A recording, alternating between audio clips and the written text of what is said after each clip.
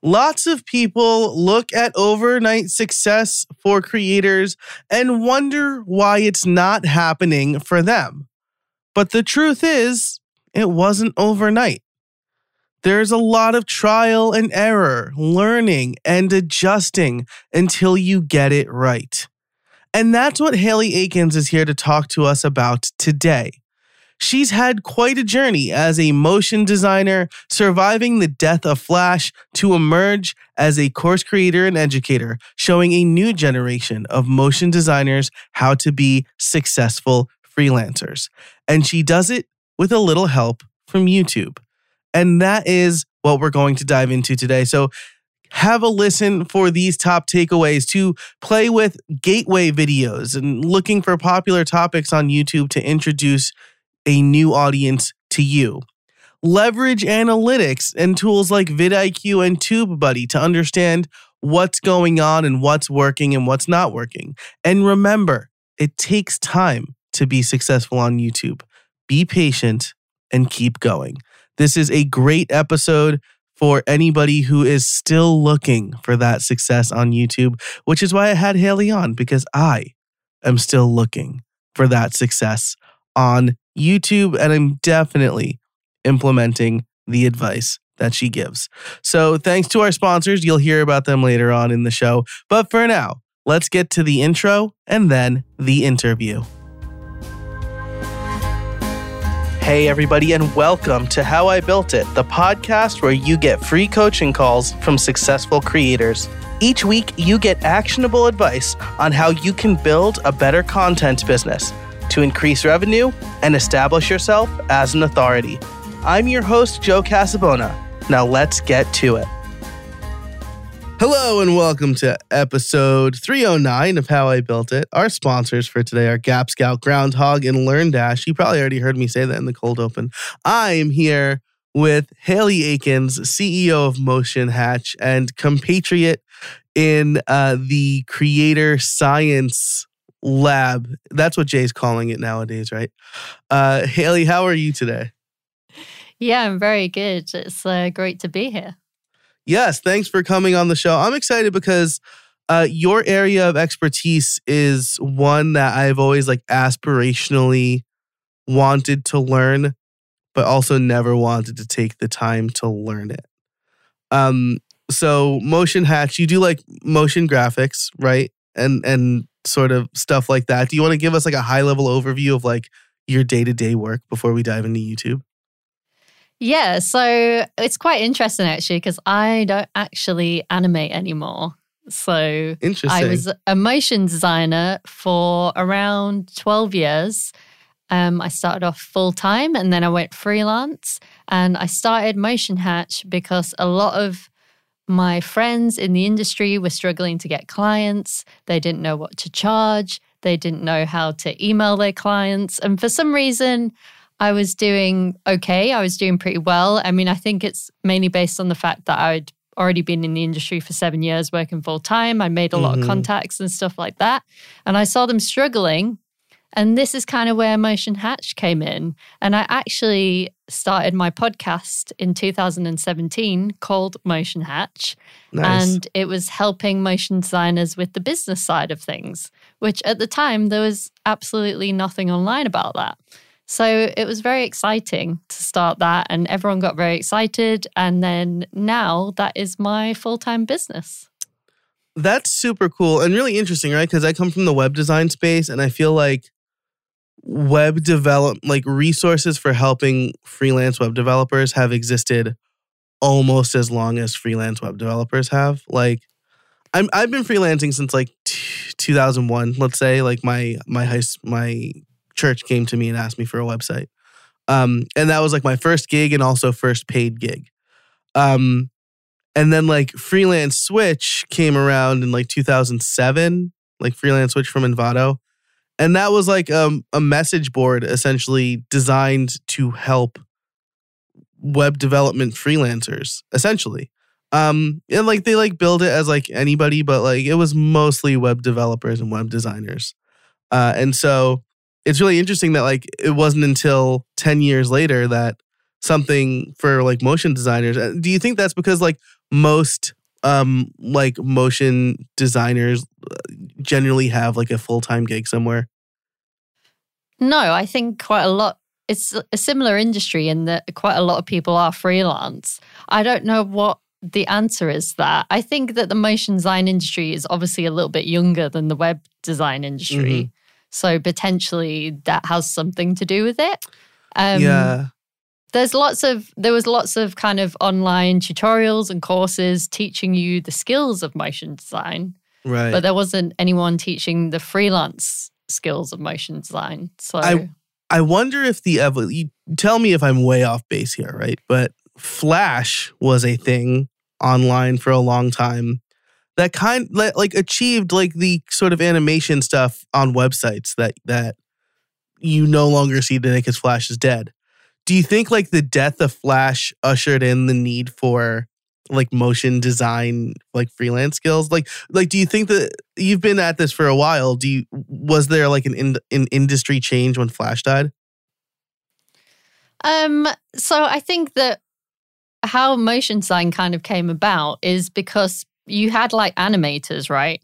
And you had designers. So you had the traditional animators like the Disney people and things like that. And then you've got designers. And then everything kind of went online and also like with TV ads and stuff like that. And they were like, hey, like the advertising industry was like, hey, we need like animators, but not like these traditional people. We need animators who've also got a sense of design. And, you know, maybe I'm kind of wrong in that, but that's how I think of motion design, where I think of it as a cross normally between an animator and a designer. And it generally is commercial advertising jobs. Like obviously some motion designers do title sequences and things like that.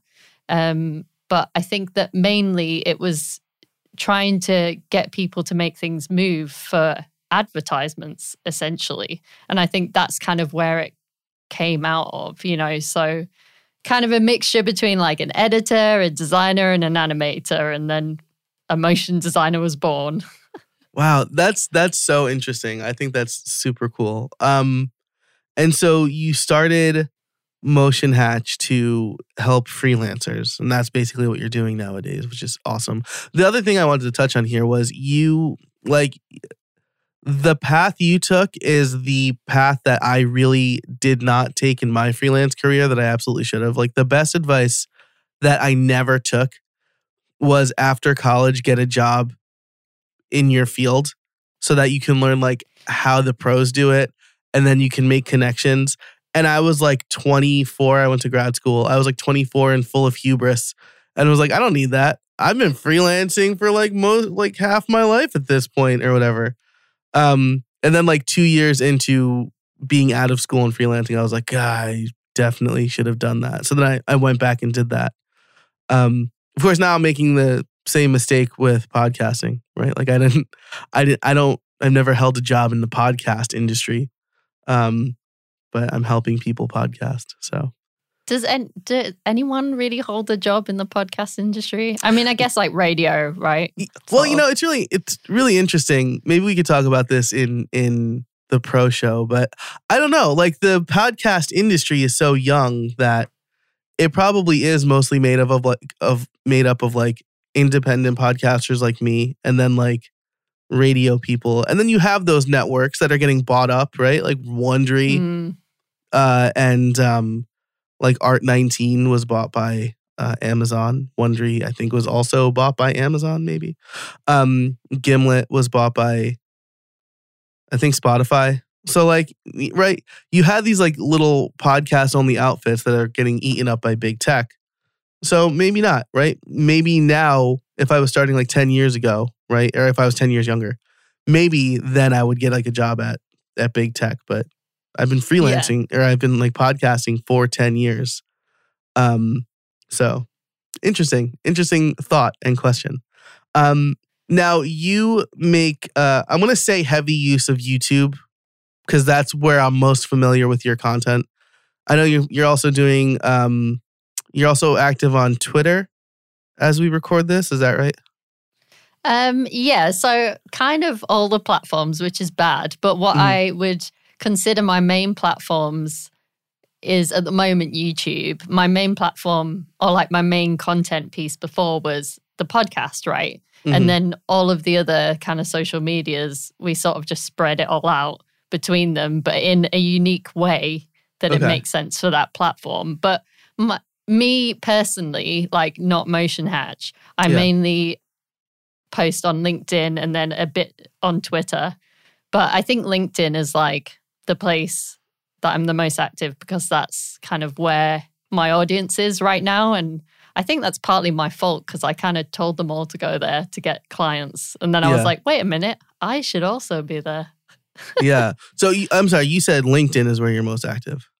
Yeah, LinkedIn, Okay. Apart from YouTube, like YouTube is like a weekly video. And at the moment, we've kind of paused the podcast because I did 100 episodes and then I was like, I really want to give this YouTube thing a go, like seriously. And at the time, I felt like I couldn't really give them both my all. So I thought, okay, well, I'm going to pause the podcast for a bit and then go all in on YouTube, see how that goes, and then maybe bring the podcast back. So that's kind of where we are right now. Nice. And yeah, that's really interesting, right? Because like right now, as we record this in early 2023, podcast discovery is tough. Like getting right. Whereas like with YouTube, like discovery is the whole thing. You play the algorithm game and like you could have a video get big. Whereas there's not really an algorithm game to play with podcasting. Like there's no place like YouTube for podcasts, despite what like Spotify wants you to think. So yeah, that's really interesting. And so like I would say if you do go back to the podcast, like you'd still probably want to use YouTube to funnel people to the podcast or have your podcast on YouTube. Yeah, I think that what I would like to do is have do the podcast interviews and then make kind of 10-minute little highlights or a really, really good full-length show. But then I just don't really know how that fits in with my YouTube strategy right now of like doing these kind of me talking to camera type videos. And we've tried a few out and they've worked quite well. But I think it's just at the moment, we've only been doing it just over a year. So I'm still in the exploring phase of like, what is my voice on YouTube? What is Motion Hatch's voice? That kind of thing. So I think it's interesting. There's definitely a way that we could do both. And I'm really excited about that because I have a lot of people being like, bring the podcast back. Nice. That's awesome. I really want to do that because obviously they're our biggest fans and I want to help them out, right? And I like doing it. I was looking forward to doing this today because I like to chat with people on podcasts. It's just fun. Awesome. So yeah, I would like to do that, but kind of seeing what happens, I guess. Yeah, absolutely. Well, I mean, if you want to chit chat about that strategy, that's like where I live right now. So happy to chat. Offline, of course, I want to key in on something you said here, which is you've been doing YouTube for just over a year, so you're still in the exploring phase. I think that people, this is maybe I'm like straw manning this argument, right? But it really feels like the mindset going into YouTube is like, I'm going to make YouTube videos, I'm going to blow up, it's going to be awesome in like a very short time frame. So tell me a little bit more about like are you purposefully slow playing YouTube or like did you learn that you're in the exploring phase like the hard way where like you did like a month of content and like you had like 5 views total or whatever? Well, I don't know. I mean, maybe the exploring phase to me means different to like other people. So I think that I definitely took my podcast knowledge and strategy into the YouTube space. And I was like, okay, I know that I need to make this a big all singing, all dancing launch. I know that I need to do like at least 4 videos to start with so that people understand what content is going to be on here. I mean, we did put some of the podcasts on there originally. So when I say we've been doing it for just over a year, I mean dedicated weekly videos. Right. So, but we were really wishy-washy with the podcast. We didn't really do thumbnails or anything like that. But we did already have 2,000 subscribers. So just by putting the podcast up there, audio only, we'd kind of just people wanted us to be there. So I was like, okay, well, they obviously want us to be here. So I did a big launch. I did a live event. So I took some of that knowledge from doing the podcast into that space. But what I mean by exploring, I think, is every week, and I think all YouTubers do this, like, I don't feel like we've got a set strategy where we're like, this really works, let's just do this. It's all about looking at the analytics and looking at what worked last week or what didn't work or what your best performing video is. And then it's like, how can you improve on that? And I think that you always have to be thinking about that. So I don't know whether it's just always learning and always kind of trying to be 1% better each time. Yeah, so that's really interesting, right? Because I've had guests on the show say like, oh, I don't play I never look at my analytics. I don't play the algorithm game.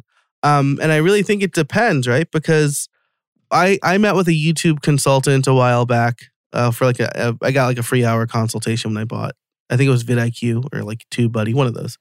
And he basically said to me, if one of your videos goes viral, like if one of these videos goes viral, are you cool just making those videos from now on? And he said, if you look at a video and you answer that question with no, you should unlist it. Because like that's how YouTube works and the analytics work. So like looking at analytics, right, and saying like, oh man, this video got like 100 views and this one got 1,000, it's probably going to push you in the right direction, right? Like, oh, well, more people want to see this.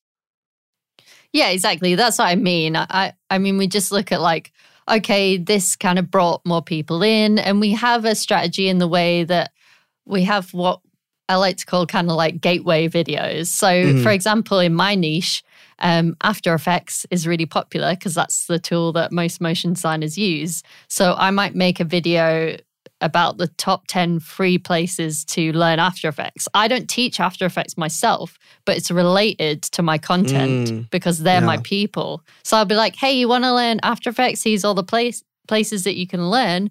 But you know what you should be learning? You should be learning more about how to grow your career and the business side of things, because that's going to help you to make money as a motion designer. So then that's kind of, in my eyes, how I kind of get them into my content. Because I feel like my content isn't necessarily what people want, right? But it's more like what they need. So I think we've got like a harder sell on YouTube because of that. Because I have friends in the motion design industry who teach After Effects tutorials, and they have hundreds and thousands, or one of them has like 700,000 subscribers. Wow. But that's because that's what everyone wants to learn. But obviously you've got a smaller group of those people who are professional, and then maybe an even smaller group who are freelance, right? So, But I think it's like the quality of that audience is what I'm really looking for. Yeah, that's a really good point, right? I read, I mean, if maybe you've seen, if you're on LinkedIn, right? Justin Welch is like a solopreneur guy, and he like talks about how he has like 4 hypotheses. He has 4 hypotheses for, I've never said the plural of that out loud, I guess. Pricing his course. And like the first one is like, I want to get like beginners, right? So it has to be priced less than $300. I want it to be shareable and recommendable. Or I want it to be an impulse buy, so it has to be less than $200. I want shareable, so it probably has to be less than $150. And I want it to go global, so I need like price parity or whatever.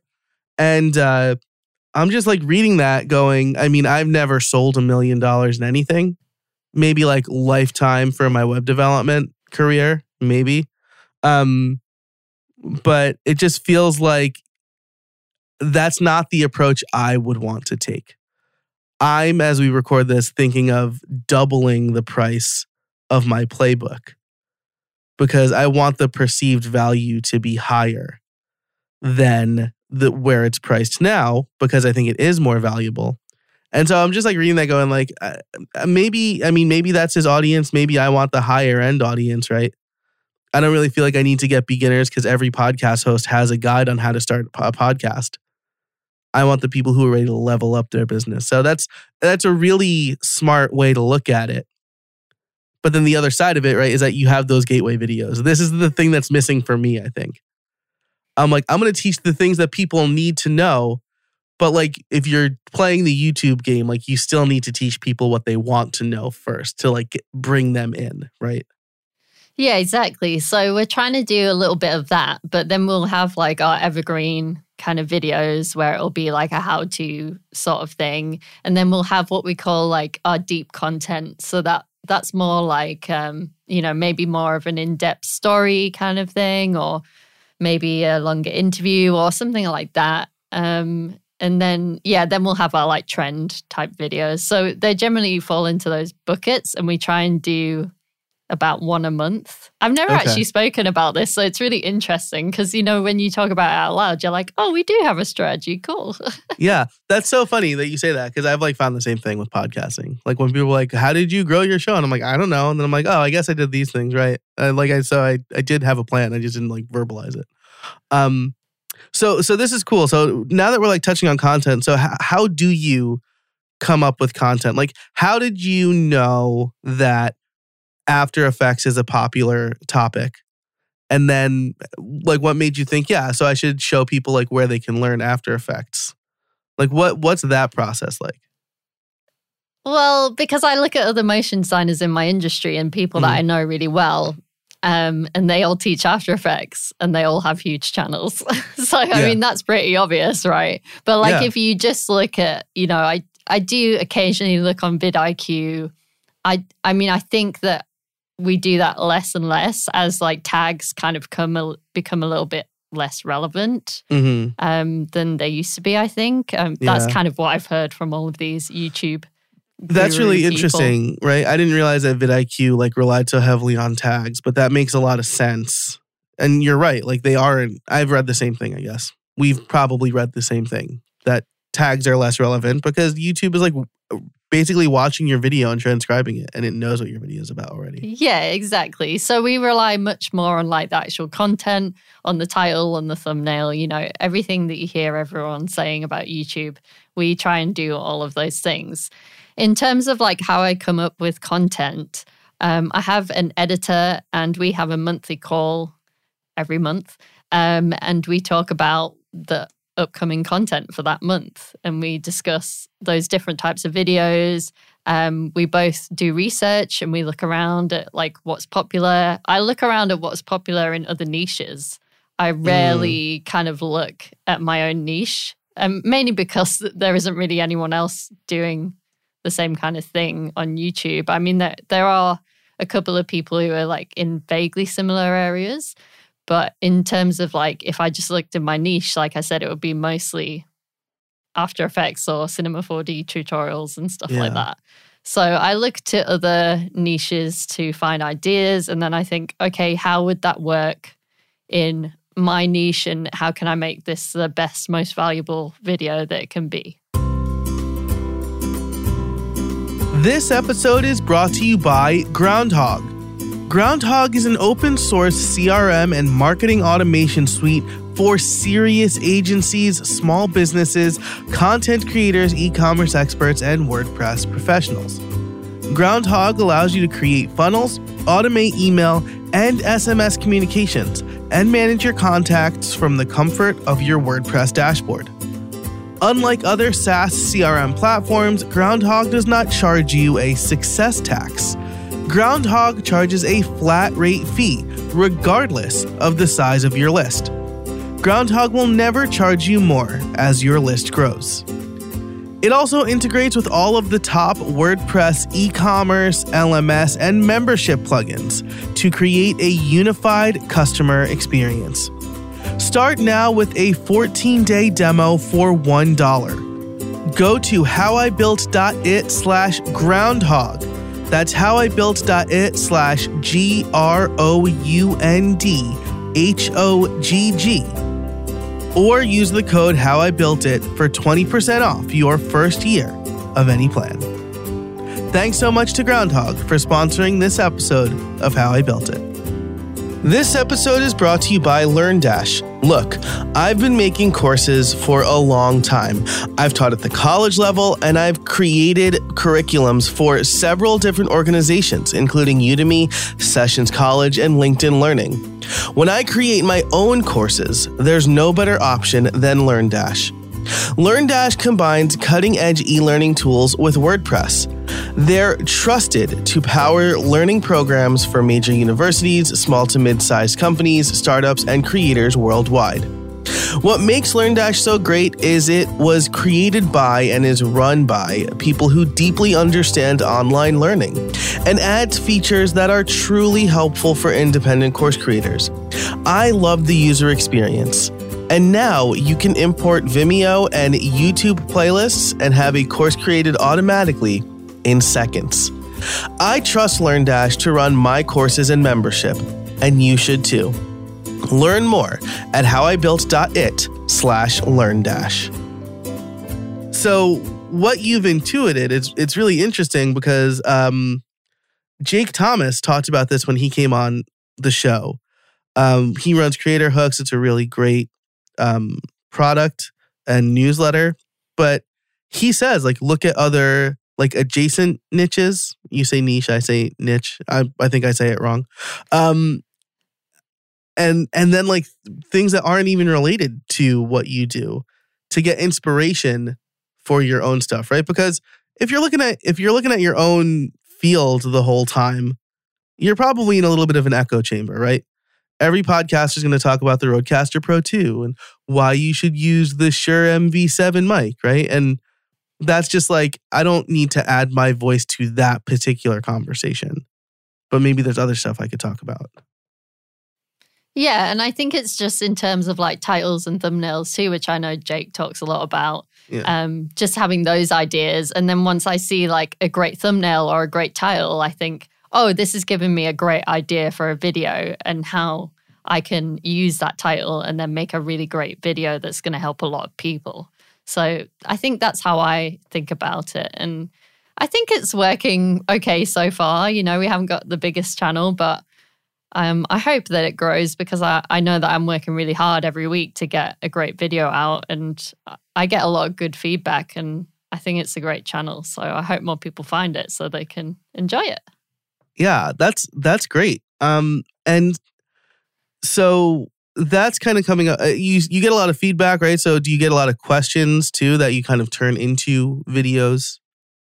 Yeah, so I always ask, do you want me to elaborate on this point? Do you want me to make a video about this topic? If I mention something else in the video, sometimes people just say in the comments, oh, it'd be great if you could make a video about this. We just did one about cold emailing, and someone was like, can you make a video? I was watching that one. Yeah. Oh, thanks. Yeah. And someone said, can we make a video about email subject lines? And I'm like, oh, that makes sense. I didn't think of that, but it makes sense that could be a follow-on video.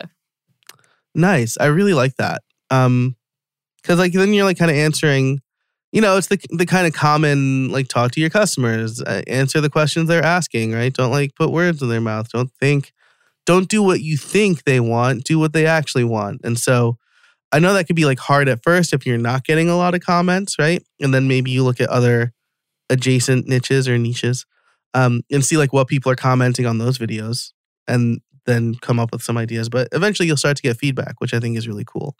I just got a comment on one of my videos that's asking me about if I think one LMS is better than the other. And so really feels like I should do a versus video, a VS video, this one versus that one feels like good content if I want to do it.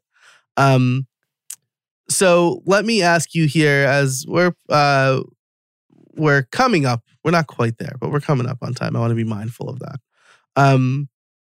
How do you stay consistent? It sounds like you have an editor. Yes. My editor always did I felt like that was the hardest part for me. Was sending my video off for somebody else to edit. I was the bottleneck there. But what else do you do to stay consistent? Well, I just want to say a couple of things about having an editor and stuff like that too, right? Yeah. So when I first started my podcast, I started it because I met a podcast editor called Jeremy Enns, who's also in J Class's community, but we've known each other for a long time. And we met through this community called Location Indie. And I was talking about my idea of starting Motion Hatch. But at the time, a lot of people were doing blogging, but I'm a rubbish writer because I'm obviously a designer.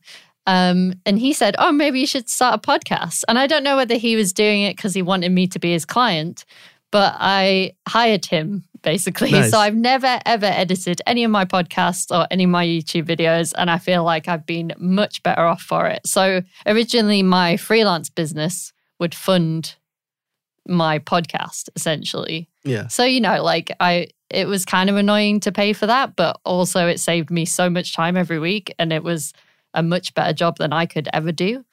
And then the same with the YouTube channel. I always knew that I wouldn't edit those videos because I'd just been so used to not editing the podcast. I mean, I technically could because I have those skills from being a motion designer, right? But I just knew it would be better if someone else edited it. So I just made that decision from the start. Yeah, that's that was the hardest part for me, right? When I hired a YouTube editor, I was like, people hire me to edit videos or make educational videos for them.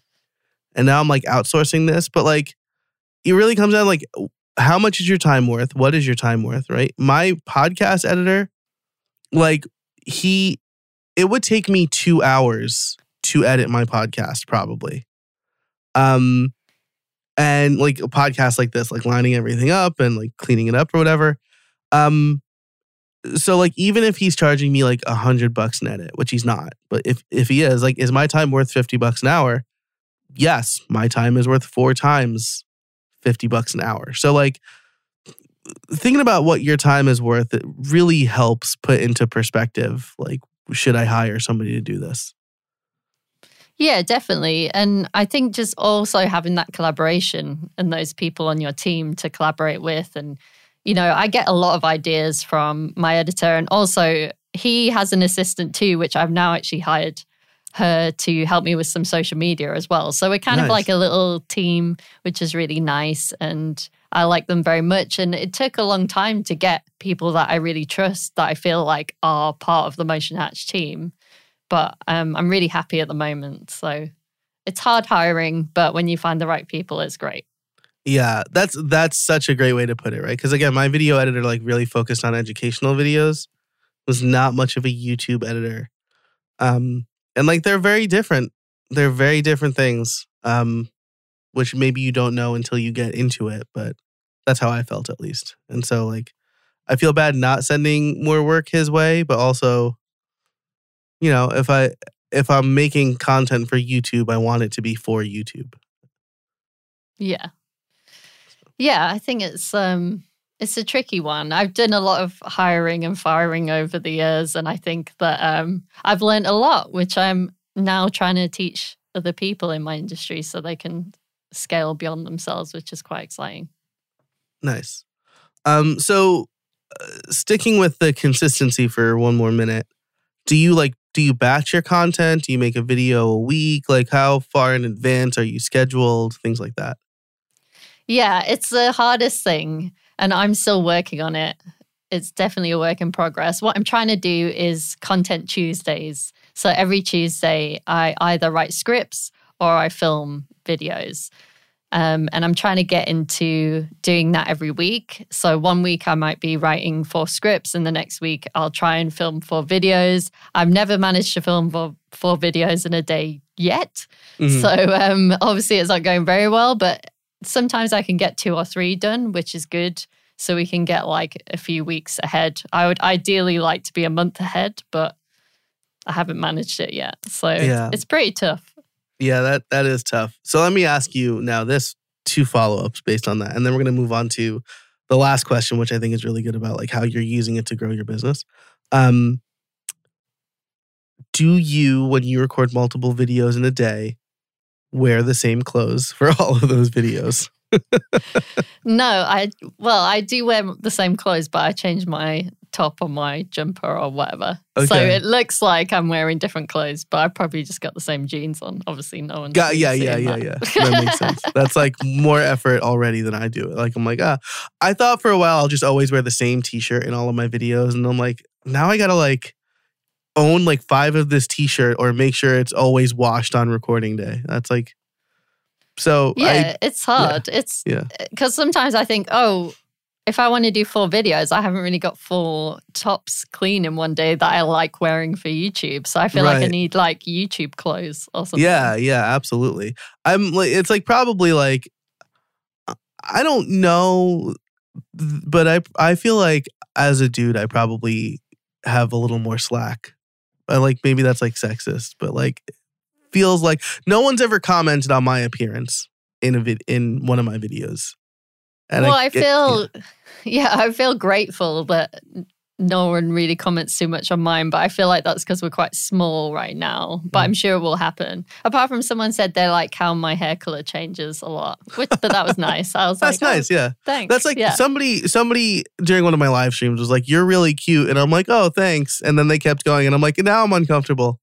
I'm a married person." Yeah, I think that I don't. Obviously, you don't like it when that happens, do you? Like, don't talk about me. I'm trying to teach you something. It's not about me. You're like, I know I'm on camera, but it's not about me. Right. I don't know. Yeah, it's tough. And then my follow-up question, or my second follow-up question is, do you use a teleprompter? Or no. Okay. Because I think it makes you look like you're reading. I have tried in the past, but what I do is, what we found that works really well actually is doing a little read through, like literally just recording it and just reading it, like, but more as like a voiceover. Because then if you make a mistake when you're like looking to camera, usually the editors can use a voiceover bit and put a bit of B-roll over or something like that, and it makes it sound more succinct. So we recently just started doing that, which really helps. But then I just usually take it in like 2 or 3 sentences and try and like remember them, say them to camera, look back at the script. And I don't really write scripts in a way that I need to say it word for word. I'll kind of write, sometimes I'll write rough stuff, or I'll write the intro word for word, and then I might just write bullet points, or I might write it kind of a bit wishy-washy, and then I'll just talk around it, Yeah, hit the major points, right? That's the thing I struggle with if I write a script. I feel like I want to say it exactly as I wrote it. So like one of the things that for LinkedIn learning courses, like they want more on-camera stuff from the instructors. And so I have a really good setup. They say I have a really good presence on camera, and so they want me to do more. And like the first time I actually worked with a director from LinkedIn, and I was like trying to get it. He's like, you don't have to get your script exactly right. Just like make your points. We'll record the VO, like you said. And I was like, okay, that is great. And also like a mental hurdle for me. Like I wrote it this way. I want to say it this way. Or like, even if I kind of say it, I feel like there's like good, because I feel like I am a good writer. And like I want to get it right, but that's like a mental hurdle I got to get over. All right, the last question I want to ask you by the way, dear listener, in How I Built It Pro, Hayley and I both went through Justin Moore's Brand Deal Wizard. And so we're going to talk about like YouTube sponsorship in How I Built It Pro. You can sign up for $5 a month over at howibuilt.it/pro. So you'll get ad-free extended episodes of every interview I do. And this one. So there you go. howibuilt.it/pro. Okay.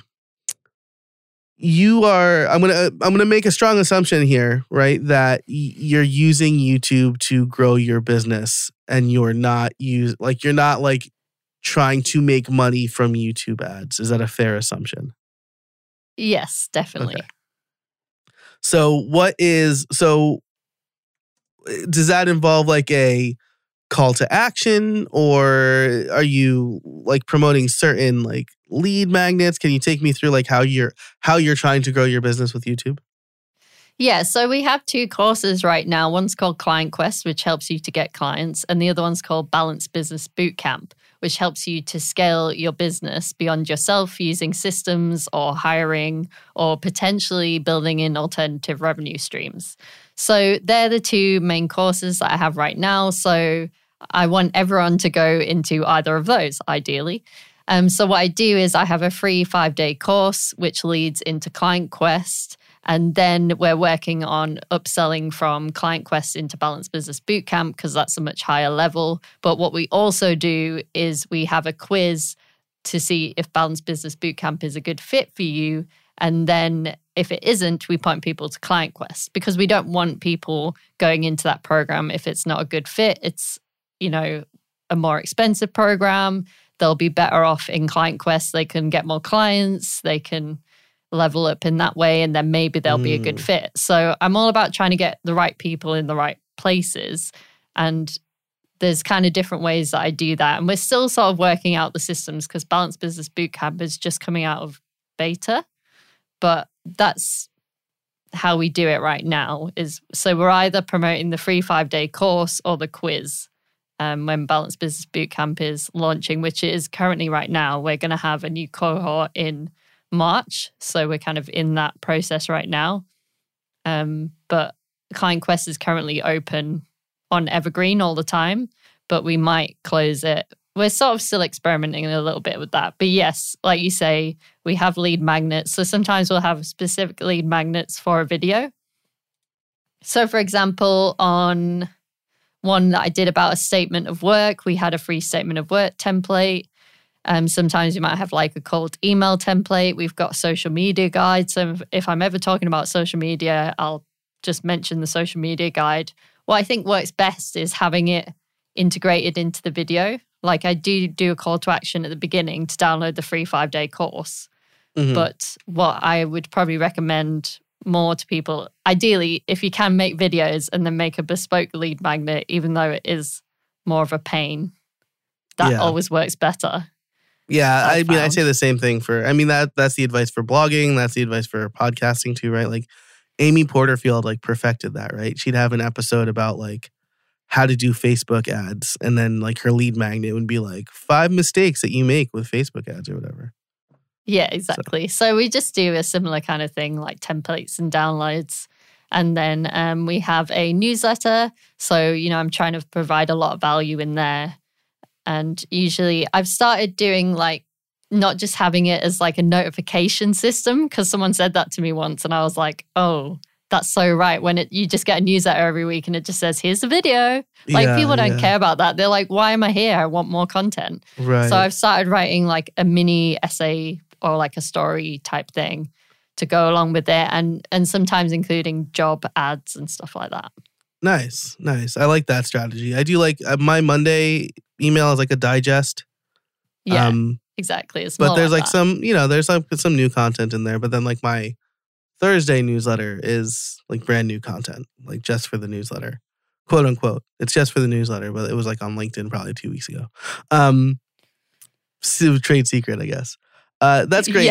One follow up here. You specifically call out the lead magnet, right? Because like I had Marie Poulin on the show last year, and she like blew my mind because I was like, oh, so you have like a call to action for like your course, and she's like, no, I just put it in the description, and people buy it if they like the video, and that was like absolutely bananas to me. But it sounds like you're calling it out. It's relevant. Do you link it in the description or pin a comment or whatever? Yeah, so we usually put it at the top of the description, which I don't know whether is right. But I mean, I'm just like, this is where I want you to go next. So I put that, and then I put like the description underneath. And maybe that's wrong. So if anyone's listening to this and they're like, oh, she's making a bad mistake right there, then let me know. Because I think that's just what we've been doing, because we're like, this is the most important thing. And also it's valuable and helpful. So you should download it, Yeah, that's really interesting, right? And I mean, conventional wisdom is that 80% of people are clicking because of the title or the thumbnail anyway. So like you might as well use the most important description real estate, which is the top of the description for the thing you want people to do, right? That's my thinking behind it. But I don't think there's actually like, no one's ever told me to do that. I think I just assumed that, which is why I think maybe it's wrong. But well, I mean, if it's working for you, then I'd say that's if it true, works, right? If it ain't broke, don't break it or whatever. If it ain't broke, don't fix it is what it actually is. Again, trouble speaking today. Hayley, this has been great. I'll ask you 2 final questions. One is, do you have any other advice for people who are trying to leverage YouTube? I think that my advice would be give yourself a time on YouTube to really try it out, because I don't think you can go on there and expect results straight away.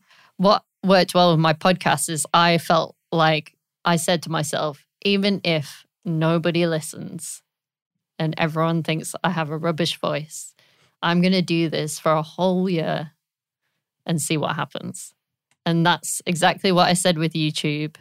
And it's worked out pretty well for me so far. So I think if you're trying out LinkedIn or Twitter or something like that, you could probably do it for about 3 to 6 months. Mm-hmm. But if it's a bigger content piece like YouTube or a podcast, I would commit for a year, no matter what. Yeah, I like that. Something that stuck with me is like, I heard someone say, if you're not willing to do, like, when it comes to like starting a business, if you're not willing to do it for 3 years, like you shouldn't do it at all, right? And yeah, the idea I think is like, that's good advice. You shouldn't expect to be successful in 3 months or 6 months, right? You got to build your business. So I like that a lot. And this has been an absolute blast. If people want to learn more about you, where can they find you? Yeah, so if you want to chat to me, I'm at Hayley Akins on Twitter, and you can find me Hayley Akins on LinkedIn. But if you want to check out Motion Hatch, we're on all the social medias and on all YouTube and everywhere. And you can go to motionhatch.com as well. Nice. I will link to all of those things and everything we talked about in the show notes, which you can find over at howibuilt.it/309. So we'll have the show notes there. We'll have our sponsors, Gap Scout, Groundhog, and LearnDash.